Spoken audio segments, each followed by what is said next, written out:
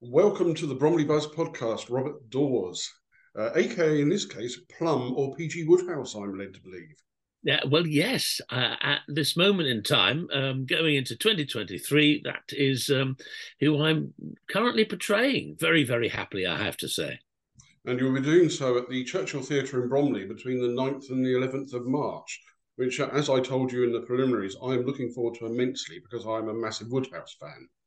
Well, that's lovely to hear. Yeah, we are. We're at the Churchill Theatre, Bromley, which I haven't been to since 1983, where I appeared in an Agatha Christie, and then there were none. And got bumped off at the end of Act One. Rather nasty death by poison, I seem to recall. But yeah, looking forward to it immensely. Well, PG Wodehouse was not known for his murder mysteries, so I think you might survive this show. Now, although he did write some murder mysteries, I think I've got one of them here. Really? Look at that. Yes, look at that. Death at the Excelsior by Well, I'm P.G. blown. Yes, oh yes, indeed. So he didn't go into that particular genre particularly heavily, but he did dally with it and loved it. So was a great admirer of Conan Doyle, of course. So yeah, there is literature available in that particular genre. Would I you must. like to give a little bit of an introduction for anyone who may not be utterly familiar with Woodhouse, including myself, Yes. evidently, after that? But no, And you're an expert. Uh, who was he and what did he write that has made him so important that he's got a touring show around the country? Well, I think, well, I know that P.G. Wodehouse, or Plum, as he was known to those near to him, um, is recognised and was recognised in his own lifetime as one of the great literary giants of the 20th century, although he was born nearly 20 years into the 19th century. And worldwide, he has an international reputation for his comic writing, which is as popular today as probably was in the 1930s, in his sort of heyday. Um, he was known for writing, and this is what the play Wodehouse in Wonderland goes into to some degree, in writing in his particular world. I mean, none of his stories went beyond 1914. George Orwell called him an Edwardian writer.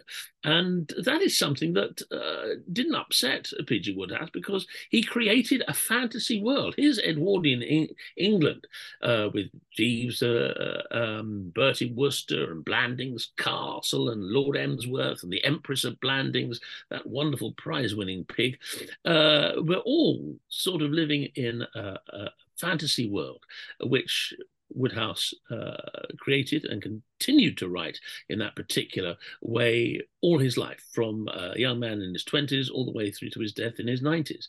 So it's a prolific writer who had a big influence on the world of literature, and is admired greatly for his work today. And it's fascinating. We're going to India at some point with this production, and the States, where there's a huge following of devotees of his work. So it's going to be fascinating taking this show literally from Bromley and outwards around the world, and seeing what the reaction is. Evelyn Waugh talked about the way that Woodhouse had created a world that was better than our own, that we could live in eternally, as it Oh were, yeah. as a result of Woodhouse's writing. He And did. Yeah. I mean, he inscribed one of his books to Plum Wodehouse. He said to Dr. Wodehouse, the master of my profession, which, coming from Evelyn Waugh, is a pretty extraordinary um, compliment. so the show, which is Woodhouse in Wonderland, tell me about why that was chosen as the title, and which of the characters or a sample of the characters might be sampled during the evening. Well, Woodhouse in Wonderland comes from a title that Plum used himself about his sort of attached to his diary of his time when he was in internment. He was interned during the Second World War, early stages of the Second World War, by the Germans, and was in a German internment camp, or Ilag, for the best part of a year, which had understandably a deep impact in many ways, both personally, emotionally, and publicly. But I think his diaries that he made over that time were sort of loosely called Wodehouse in Wonderland, and William Humble, who's written the play, has taken that because the essence of the play is that Wodehouse in order to create, as he said himself, his frivolous and light-hearted entertainments to which he had dedicated his life, needed to work in a bubble. George Orwell once said to Wodehouse, he said that he thought people were just jealous of him because he'd got away with it so long. And Wodehouse said, got away with what? And he said, got away with living in your lovely little bubble, your beautiful dream world. And this is what the play is about. It's set in Wodehouse's Long Island study. He's in his late 60s. He's looking back over his life, his successes, his trials and tribulations. And he starts to tell his stories through his characters, through his fictional works, but also into that comes the reality of what he went through and the cost of actually having to write in the way that he chose to, which meant that he had to be cut off, really. And he had a rigorous discipline, as you'll know, that every morning he'd get up, he'd do what he called his daily dozen, which was, for me, is the most strenuous part of the show because I have to do a little bit of that, a little bit of that. Then he'd have his breakfast, which would be toasted marmalade, a slice of coffee cake, and a mug of tea. And he'd set about reading his breakfast book, as he called it, which was usually an Edgar Wallace or a Dorothy L. Sayers or an Agatha Christie, because he was always after plots. And then he'd work through the morning, and in the afternoon he'd go for a walk with his beloved dogs, and then he'd come back and do a little bit more work. And at 5:15 on the dot every single day, after he'd had his bath, he would have martinis would be served, usually by his wife, Ethel, known as Bunny. And then he'd relax through the evening and read. And he did that day in, day out, all through his life. And as a result, he was so disciplined. He managed to produce the vast number of books that he did, and to the quality that he always maintained as well. So the play is about that, and in that, in answer to your question, eventually we're going to meet Gussie Fink-Nottle, Madeline Bassett, Bertie and Jeeves, of course, Lord Emsworth. We're going to be meeting his niece Angela. We're going to be meeting the Empress of Blanding.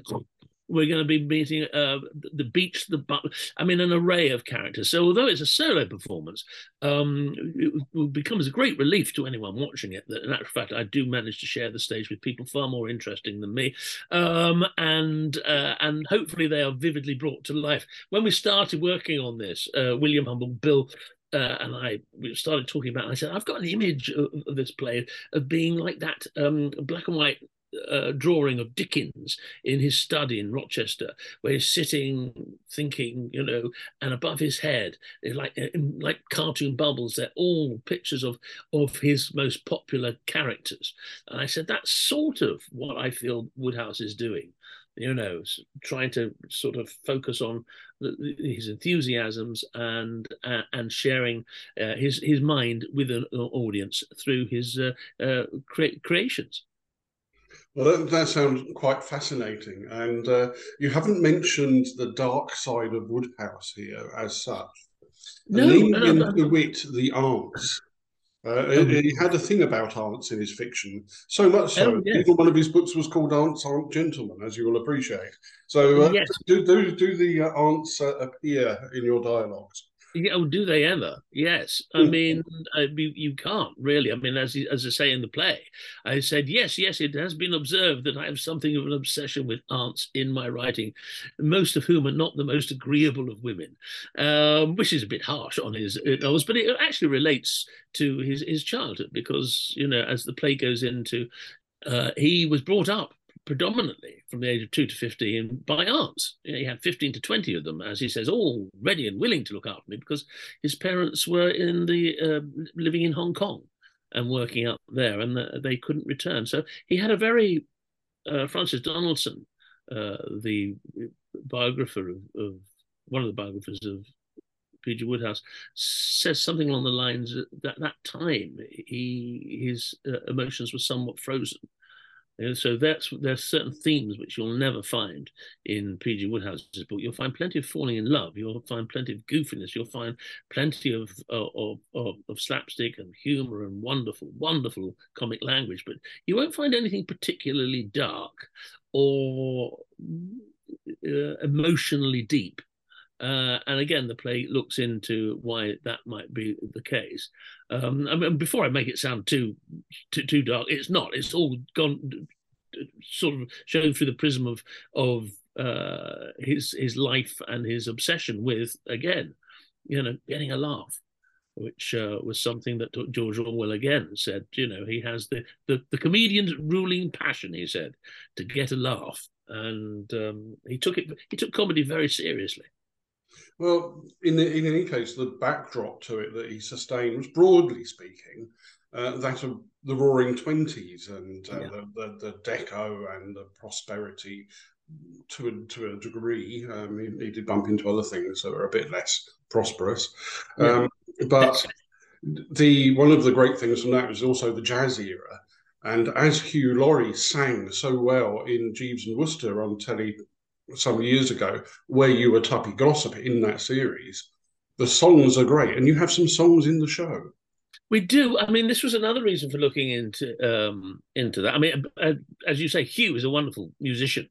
I had the great good fortune of doing the very last episode of A Bit of Fry and Laurie, where they rather unwisely, I thought, when they asked me to do it, said, "Will you come on and play the trumpet while Hugh plays on the piano?" And he's a far greater, more accomplished musician than I am by a country mile.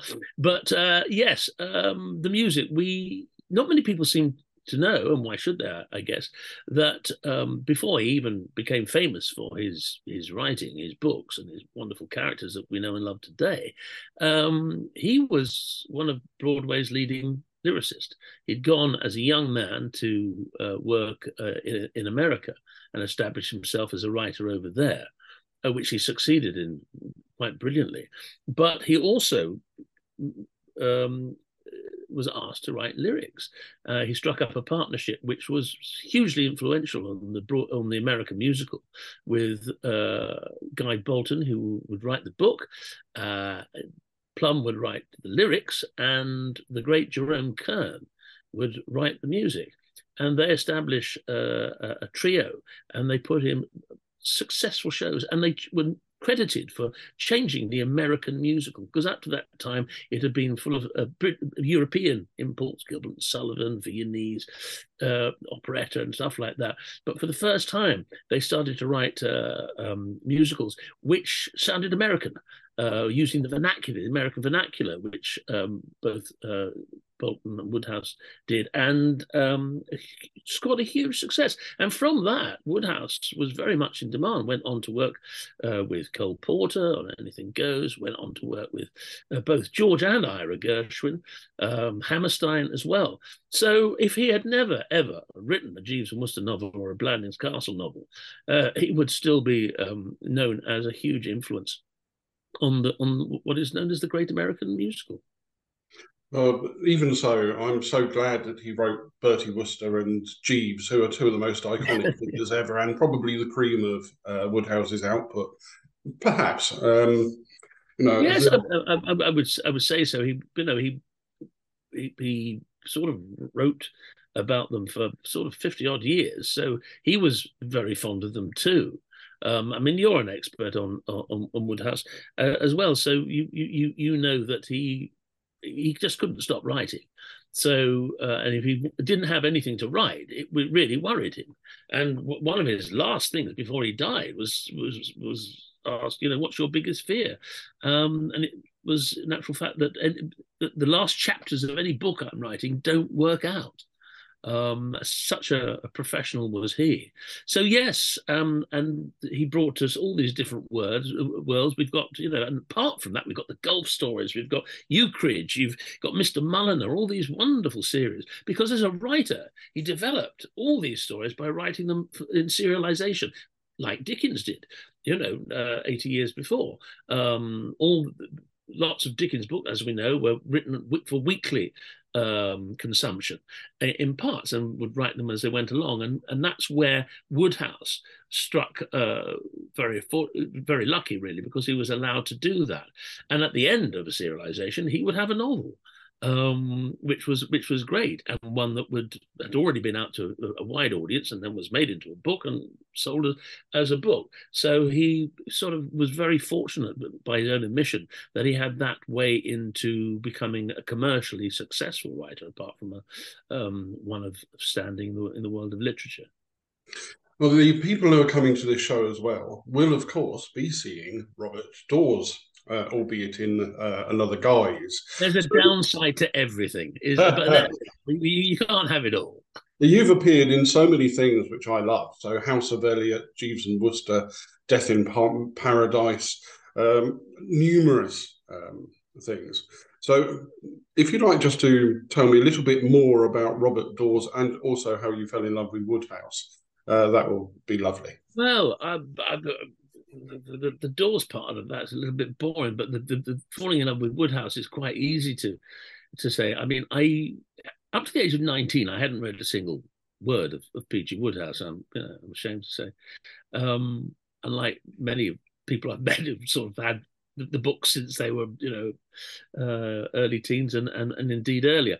I was in my last few weeks at RADA, and I came in one morning and there was a large envelope for me, and I opened it, and it was a letter from one of the directors who'd been directing a play that term, who was an actor himself, and called Tom Wilkinson, who you'll know is an international actor now, well known for countless wonderful things. But he'd been directing, and there was this book in it, Right O Jeeves, and a little note from Tom saying, Bob, I thought you might like to read this. I think you'll thoroughly enjoy it. No need to give it back. All the very best. See you around, Tom. And I went, oh, that's very, very, very pleasant. So I read it over the Christmas period, and I thought, this is wonderful. And that's where that began. And I started reading through my early 20s and loving it. But then it sort of, nothing happened until I sort of was asked to go along and interview for the television series of Jeeves and Wooster with Stephen and Hugh, adapted by a wonderful Clive Exton, a terrific writer, and was very fortunate to get the part, and of course work with those two guys. And Stephen in particular, as we all know, has got an encyclopedic knowledge of well, most things really, and in particular Wodehouse. And we were sitting there on the very first day. We'd arrived for filming in a Cotswolds. We were in a hotel the night before in the Cotswolds, and we were filming all through the week in a nice stately pile, as is appropriate.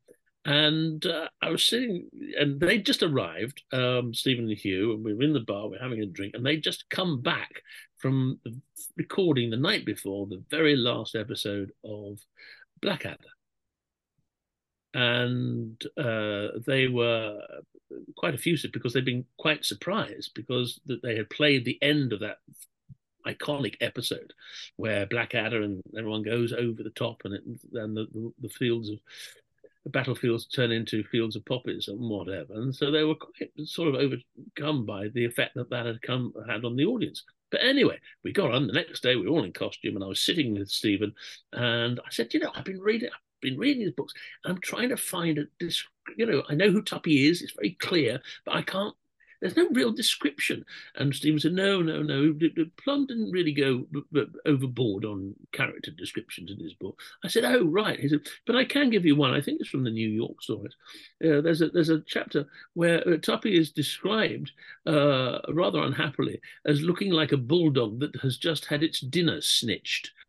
And I went, marvelous. So I thought, right, how can I do this? And so that's why all through the series, Tuppy was always had a bag of sweets on, or if there was a cake over here. I mean, it was constantly engaged in eating food. So I've got Stephen to thank for that.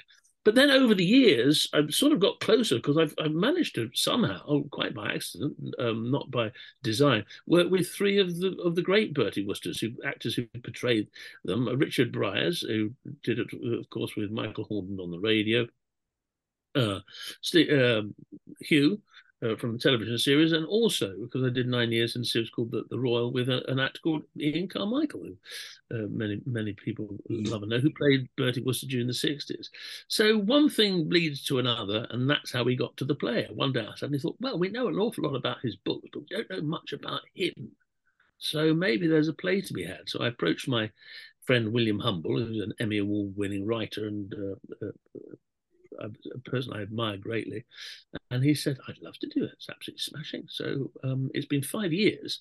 We had a big COVID-sized gap in the middle of proceedings, and now at last it's taken to the stage. Well, thank you for adding to the legacy of Wodehouse in this way. And in a final question, and I'm going to give you a choice here, whether you were Jeeves or Wooster, and they were to comment on this show, what do you think they might say? Well, Bertie would undoubtedly say, well, the whole thing's absolutely top-ho. Spiffing stuff, all of it. What's another thing you might just say? Oh, coming to display, absolutely marvelously written and marvelously stuffed with Mr. Wodehouse. I mean, let's face it, he could put a pretty good spin on the ball when he puts his mind to it. I mean, when Wodehouse gets his eye in, he can crack them through the covers like nobody's business. That's what I hope he'd say anyway. And as for Jeeves, going to the theatre, sir, in that hat, I'd hardly advocate it. Yeah, so I was just reading a bit which Bertie was having a debate about some crisis in his affairs. And he said to Jeeves, this is not the time to talk about evening dress, Jeeves.